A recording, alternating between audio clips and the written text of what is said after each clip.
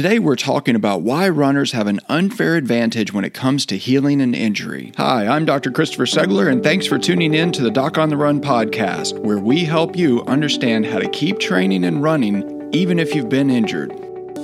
To most runners, an overtraining injury is their worst nightmare. The reason that injuries are so terrible to most runners is that they happen at the worst possible time. Since I have a sports medicine practice and it focuses on runners and triathletes, I can basically predict when I'm going to get the most calls from injured runners. I can tell when my practice is going to be the busiest. All I have to do is look at my calendar and then look at the races many athletes in the San Francisco Bay Area will be participating in. The California International Marathon, the San Francisco Marathon, Vineman Triathlon, Ironman 70.3 Santa Cruz, all of these are extremely popular races, and lots of athletes get injured while training for them. Now think about the way your training program works. You have a base training period where you just do lots and lots of miles to build up your aerobic fitness. Then you do a series of build phases where you ramp up your activity, and then you drop your activity level back down to recover, and then you build up your volume again. You repeat this cycle over the course of a few months. Then, toward the end of your training program, you start sprinkling in some speed work to add a little extra power on top of that strong base that you've already built. It's usually about this time, around the 4 to 6 weeks out from the race, that is the period in which many runners seem to get injured. Of course, this totally makes sense. It's your final build phase. That's when you actually have the maximum volume and intensity of your training. It's right when you're actually putting in all of the most intense effort and the most training volume at the same time. So then, just as you're about to see the light at the end of the tunnel, just when you're about to start dreaming of your taper, disaster strikes. You get injured. But all is not despair. If you want to recover quickly, you have to keep a positive mental attitude. And without question, the most powerful organ in your body when it comes to recovery is your brain. And you need to have your brain on your team during this period when you get injured. One thing that really helps is to understand and fully appreciate all of the ways that your history as an athlete and your experience in training will help you recover from your overtraining injury. Now, for years, I've lectured at medical conferences about running injuries and subtle fracture patterns, and for years, I have argued to groups of physicians that you, runners, and athletes in general, should be treated differently. I actually argue against the idea of a standard of care, which basically insists that all patients should be treated the same because the same treatment will work for most people. The most common representative idea of the standard of care among runners is the contention that you should wear a fracture walking boot for 6 weeks when you get injured. But all people don't heal in the same time, and I argue that athletes have the possibility of healing faster just because of their athletic activity and their history as athletes. The first thing to consider is your physiology. It's the way your body works. And let's face it, most runners are healthy people. We live a healthy lifestyle, and that healthy lifestyle contributes to the proper function of your body and even your physiology. More than anything else, an athletic history and a long course of training for races puts you at the front of the pack when it comes time to recover. The athlete's physiology has all the tools primed to perform when needed. In the case of an injury, it's really just repairing the same sort of damage that you've done for years during all of your courses of training. An overtraining injury is really just a little bit bigger, maybe more significant, and an unintentional injury, but it's still just an injury. And training is really just little injuries that you put into your body so that you can become stronger. Now, the next thing you have to think about is that you're habituated to tissue repair. And what I mean by that is that by living the life of an athlete, by running for years on end, your body has developed much better blood flow than the average person. Your body simply has more capacity to mobilize the cells that can repair damaged tissue. If you think about training for a race, what do? You go out, you run hard, and you run until you feel fatigue. In the course of that effort, of course, you cause tissue damage. You get microscopic tears in the muscle fibers in your legs. You feel this over the next day or two in terms of muscle soreness. But what happens? Your muscles get stronger. They recruit new blood flow by developing additional capillaries to deliver more oxygen to meet the demand so that you can train harder. You go through this cycle of tissue damage and tissue repair every time you run and recover. If you've been running for many years or even decades, it seems reasonable to expect that your body will develop a much better attuned capacity for healing damaged tissue. You're not just training your muscles to get stronger, you're actually training your body to become a healing machine. So when you get a metatarsal stress fracture, or you have a small tear in the Achilles tendon or a calf muscle strain, your body is fully prepared and acutely adept at repairing that injury. An overtraining injury is really just a more severe version of the intentional tissue damage you cause on your training runs. Your body knows how to heal all of those little bits of damage you do on your daily runs. So now your body is going to be put to the task with just a slightly larger job of healing your overtraining injury. But do not be confused. Your body is ready, capable, and fully equipped to do the job. The next thing to think about is good nutrition. And let me begin by saying I'm not a nutritionist. I'm just a sports medicine podiatrist, a runner, and a triathlete. But I have lots of friends who are runners, and most of us eat the same things. Most of us also seem to refuse to eat certain things, not because our taste buds are the same, but because we have a common goal. We want to feed our bodies with all of the nutrients it takes to heal the tissue damage we cause in training so we can recover faster and run more. For the most part, we seem to agree on where those nutrients can be found. In large part, we seem to share the idea that whole, raw, organic fruits and vegetables supply more nutrients than French fries. That doesn't mean I don't like the taste of French fries, but it does mean that I expect I'll recover faster if I eat more foods that are high in antioxidants as opposed to those that are boiled in oil. It also seems that the vast majority of runners that I have talked to seem to have some level of understanding of nutrition that is, well, let's just say it's above the basic understanding of the food pyramid at least. It's not that we all want to be nutritionists, it's just that we as runners all seem to want to learn as much as possible about the pieces involved in training so that we can train harder and run faster. And I would challenge you to pick up any running magazine and see if you can find a single issue that is devoid of nutritional advice. It would be a little bit about talking about sailing without discussing the wind. Most runners also appreciate the importance of good sleep. And I don't know about you, but I like to sleep. And by sleeping, I don't mean laying in bed. I actually hate laying in bed. Any evening that I wake up in the middle of the night, I will allow myself 30 minutes to try to fall asleep again before I get out of bed and start to work. In the last few months, I've had dozens of nights where I actually got up and got out of bed sometime between 1:30 and 3 a.m., just because I was laying there for nearly half an hour not sleeping. I hate to lay in bed feeling like I'm wasting time, but I do love to sleep. I definitely feel better when I've had a good night's rest. I also recover faster when I've had a good night's rest. Realizing that I don't get stronger when I exercise, but I do get stronger when I'm resting, I place a premium on quality rest. And for the most part, that means a solid night's sleep on the evenings that I train hard. Now, granted, when you get injured, it may be harder to sleep for a number of reasons. But realizing that it's important, you are more likely to capitalize on this severely underutilized resource. If you know that you get better and can train harder when you're sleeping at night during your heavy training period, then you will appreciate and understand that you simply have to sleep well if you're going to recover as quickly as possible from your overtraining injury. We as runners all develop good habits of hydration. Every runner knows it takes water to keep the body working properly, and every runner understands that frequency is more important than quantity. No one drinks a liter of water right before a race. There's a reason that water stops are present every mile or two during a marathon. No one takes a single water break halfway through a marathon to chug a liter or two. When you get injured, the same principles apply. You have to stay hydrated. Even mild to moderate dehydration can slow wound healing by halting cell development and cell migration. Whether we're talking about fibroblasts or white blood cells, or any of the other cells that are critical to healing injured tissue, they have to have water as their primary transport mechanism. When you run a marathon, if you get behind on your hydration, it's almost impossible to catch up again unless you walk. And you don't want to walk, you want to run. And you don't want to heal slowly, you want to heal quickly. So it's just as important to stay hydrated when you're injured. Even though you may not be sweating and losing fluids the same way as you do when you're racing, you have to keep up your fluid intake to stay hydrated and optimize healing. So when you get injured, you can use the skills that you use to stay hydrated to facilitate healing. The next big advantage is an understanding of biomechanics. This is the Doc on the Run podcast. Don't go anywhere. We'll be right back. What's a virtual doctor visit? The idea of not running at all while waiting for my foot to heal was simply depressing. I really needed a second opinion from an expert, someone who specializes in helping runners.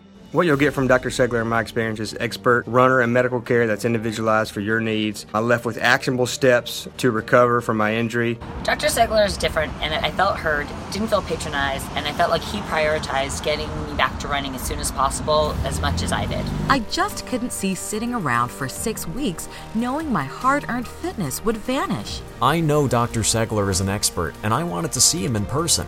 But frankly, I just couldn't afford the cost of a house call. I saved enough money to pay for my next marathon registration. You'll have an appointment with Dr. Segler, whether it's via Skype or on the phone. You can expect, 1, he's going to be on time. 2, he's going to be able to spend more time with you than the typical visit in a doctor's office. And both of those are going to result in a more effective diagnosis and treatment plan for you. I'm a young woman in the Philippines, and I hurt my ankle yesterday. I just wanted to say thank you, and that it's such a relief to be able to find a website like yours and get some information when I'm in a place with little to no medical care. So I just wanted to call and say thank you. You're awesome. Book a virtual doctor visit and get a second opinion online today. Welcome back to the Doc on the Run podcast. The next big advantage is an understanding of biomechanics. Every runner seems to have some basic knowledge of biomechanics. In fact, many of the runners I talk to seem to have a more in-depth understanding of running biomechanics than many of the podiatrists I know. Why is that? Well, as a runner, you likely think about motion, the way you can modify it, and how you can translate those changes into increased efficiency or speed when you run. If you're anything like me, you probably think about this almost every time you run. Maybe you even think about this the majority of the time when you run. Your understanding of biomechanics as a runner puts you in a better position than the average injured patient when it comes to recovering from an injury. The reason for that is that you understand the implications of the way that your foot hits the ground and the forces that are transmitted throughout the foot, and specifically through any injured tissue. For example, you likely already understand that when you pronate your foot, it puts more stress on the tissues at the inside or medial aspect of the foot. You understand how pronation decreases the arch height and increases the stress and strain on all of those tissues on the inside of the foot and the arch. You likely also already understand that if you walk on the left side of the road facing traffic, it will actually decrease the pronation on your left foot and relieve some of the stress on those structures on the inside of the left foot and the arch. This, of course, is part of the reason you switch sides of the road when you're running, to even out the stress, to make sure you're balancing those forces to further reduce your risk of injury. So if you already understand all of these basics of biomechanics, it's easier for you to make decisions about how you walk, where you walk, and the shoes and inserts you use when you want to decrease the stress to any given structure on your foot. All of that knowledge that you developed in the course of your running and training will help you take the appropriate steps to heal faster. If you didn't have the motivation gene as a part of your makeup, it would be nearly impossible to get out of bed, put on your running shoes, and head out the door into a dark and cold winter morning. Let's face it, all runners are disciplined, all runners are self-directed, and highly motivated. Many times when I'm lecturing about running injuries at medical conferences, some doctor in the audience will say, "Runners never follow my directions." Well, when I hear this, I usually respond and say, well, the runners I see don't seem to have trouble following directions. Now, I will admit that they have trouble sometimes sticking to limits if you don't explain to them why they need to tone things down. In my experience, runners have no problem following directions. Granted, I have had lots of runners that will do 10 times the number of exercises I recommend. It's not because they don't want to follow directions. It's not because they are belligerent or rebellious or that they think they know more than me or something like that. It's just because they're motivated. It's because they believe the exercise I've given them are not really what they consider a workout. They don't find it stressful. It doesn't seem like it's wearing them out, so they do more. They think it's going to help them, though. They're not doing it because they just don't want to follow directions. So it's not the fault of the runner when this happens. The runner is disciplined. Most runners are highly disciplined, in fact. So the fault is not with the runner. The runner is disciplined. Most runners are highly disciplined. If there is ever a fault, it's usually with the doctor who hasn't really explained in sufficient detail the reasons why a runner should only do 10 sets of a certain exercise or only stretch for 10 seconds or something like that. But when I recommend a specific program of recovery to an injured runner, I have absolutely no doubt that they will follow it to the letter. All runners know how to follow a plan. Nobody runs a marathon without months of preparation. Nobody does an Ironman without at least a year of planning. Very few runners prepare for a race without following a specific training plan. The calendar is usually peppered with long runs, tempo runs, speed work, gym sessions, and core workouts, and other forms of cross-training. These are not haphazard additions to the calendar. Each has its place, and each one has a specific frequency to help the runner achieve their goal. Whether this is a plan that's been purchased online, one that's been developed in person with a coach, or one that was developed by the runner herself, the runner knows how to execute that plan. This exact same skill comes into play when recovering from an injury. You have to stop the inflammation. You have to stabilize the tissue and allow it to heal. You have to take certain steps in order to get it to heal as quickly as possible. Now, granted, it may not be as fun as watching your progression when your strength and speed are increasing in training, but it is a very similar process. Runners clearly have an advantage because they already know how to follow this type of process. Now, the other thing we should talk about is visualization. So visualizing a goal is one of the most effective tools a runner can use. In fact, it is a tool used by many different athletes in many different disciplines. There's a very interesting, often cited study on basketball players and visualization. A group of basketball players was divided into 3 different groups to test the player's ability to make free throws. The first group of players practiced for 20 minutes every day. All they did was they spent 20 minutes making free throw shots. The second group would not do any actual practice at all, but they were just instructed to visualize themselves successfully making free throw shots. The third group of basketball players didn't practice or visualize at all. They were the control group. So what were the results? Well, there was a significant improvement in the number of successful free throw shots among the group that only visualized but didn't practice at all. They didn't even touch a basketball during this study. In fact, their improvement was almost as good as the basketball players who actually spent 20 minutes a day practicing the shots with a real basketball on a real basketball court. Now, runners visualize success when they train. They think about race day. They think about how the day will go. They think about running at a certain pace for a certain distance. They visualize what it will actually feel like to run at that pace on race day. They visualize successfully crossing the line and achieving their goal time. Visualization has also been used in medicine to manipulate the immune system and stimulate healing. There are many reports and programs of fighting cancer cells by using visualization techniques. Patients imagine and visualize their white blood cells eating and destroying the cancer cells. And in the same way, injured runners can visualize fibroblast cells laying down collagen, repairing the little gaps in strained tendons. A runner can visualize osteoblast cells laying down new bone to strengthen and repair the stress fracture. A healing runner can visualize endothelial cells helping new capillaries form to develop blood flow to the healing tissue. The skills of visualization that have been developed and fine-tuned to help you achieve your racing goals can also be used to help you facilitate your healing as well. Now, the other thing that we should talk about is body awareness and being able to recognize pain or its conspicuous absence. You can't run without being in tune with your body. You pay attention to your stance, the way your feet hit the ground, and your breathing. You feel the lactic acid building in your quads, and yes, you often feel pain. But the capacity to notice and identify pain actually can help you recover faster. The reason for that is that you have to have a way to track your progress. You notice when pain changes. You notice when diffuse pain that was all over the left side of your foot suddenly becomes only one specific spot.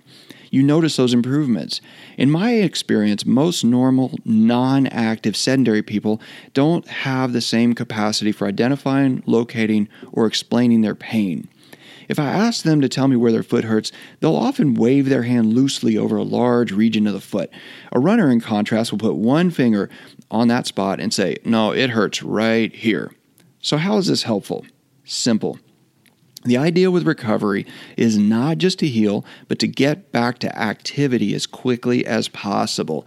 With a runner, that means you have to decide when it's okay, when it is safe, and when it's a good idea to advance your activity to the next level. You don't want to waste any time if you don't have to. You have to be able to decide when you should stop using crutches. You have to decide whether or not you really have to keep wearing the boot. You have to decide when it's okay to start doing some strength training. You have to decide when you can advance from deep water running in a pool to running on a treadmill. All of these decisions can be guided by the reduction in pain that you notice. That conspicuous absence of pain is an obvious sign that things are improving. When you notice the absence of pain, you can use that as evidence that you should take the next step in your recovery. The truth is, when you see a doctor and they're trying to figure out when you should take the next step, the doctor asks you questions. They ask you specifically about your pain. Your doctor wants to know if your pain is decreasing or not. Then, your doctor will push on the foot and see if she can cause any pain. If not, the doctor becomes convinced that you're ready for the next steps. Fortunately for you as a runner, it's pretty easy to figure out whether or not your pain is increasing or decreasing. All of your experience as a runner is going to help you decide when it's best to move forward and advance your activity. Identifying pain, visualizing a successful outcome, following guidelines of proper nutrition and hydration are all skills that runners have developed and integrated into their lifestyle. When you take those skills that you've developed and combine them with the physiologic advantages that you've built into the system with your healthy lifestyle, you're really in a great position to heal your overtraining injury. Just remember, you are a young, healthy, active athlete in the prime of your life. Don't let any doctor tell you that you're going to heal at the same pace as every other person that happens to have a similar injury who happened to be sitting in that doctor's waiting room. We're all different. We all have different strengths and weaknesses. Fortunately, as an athlete, you have more strengths than the average person. If you have a question that you would like answered as a future edition of the Doc on the Run podcast, send it to me, and then make sure you join me in the next edition of the Doc on the Run podcast. Thanks again for listening.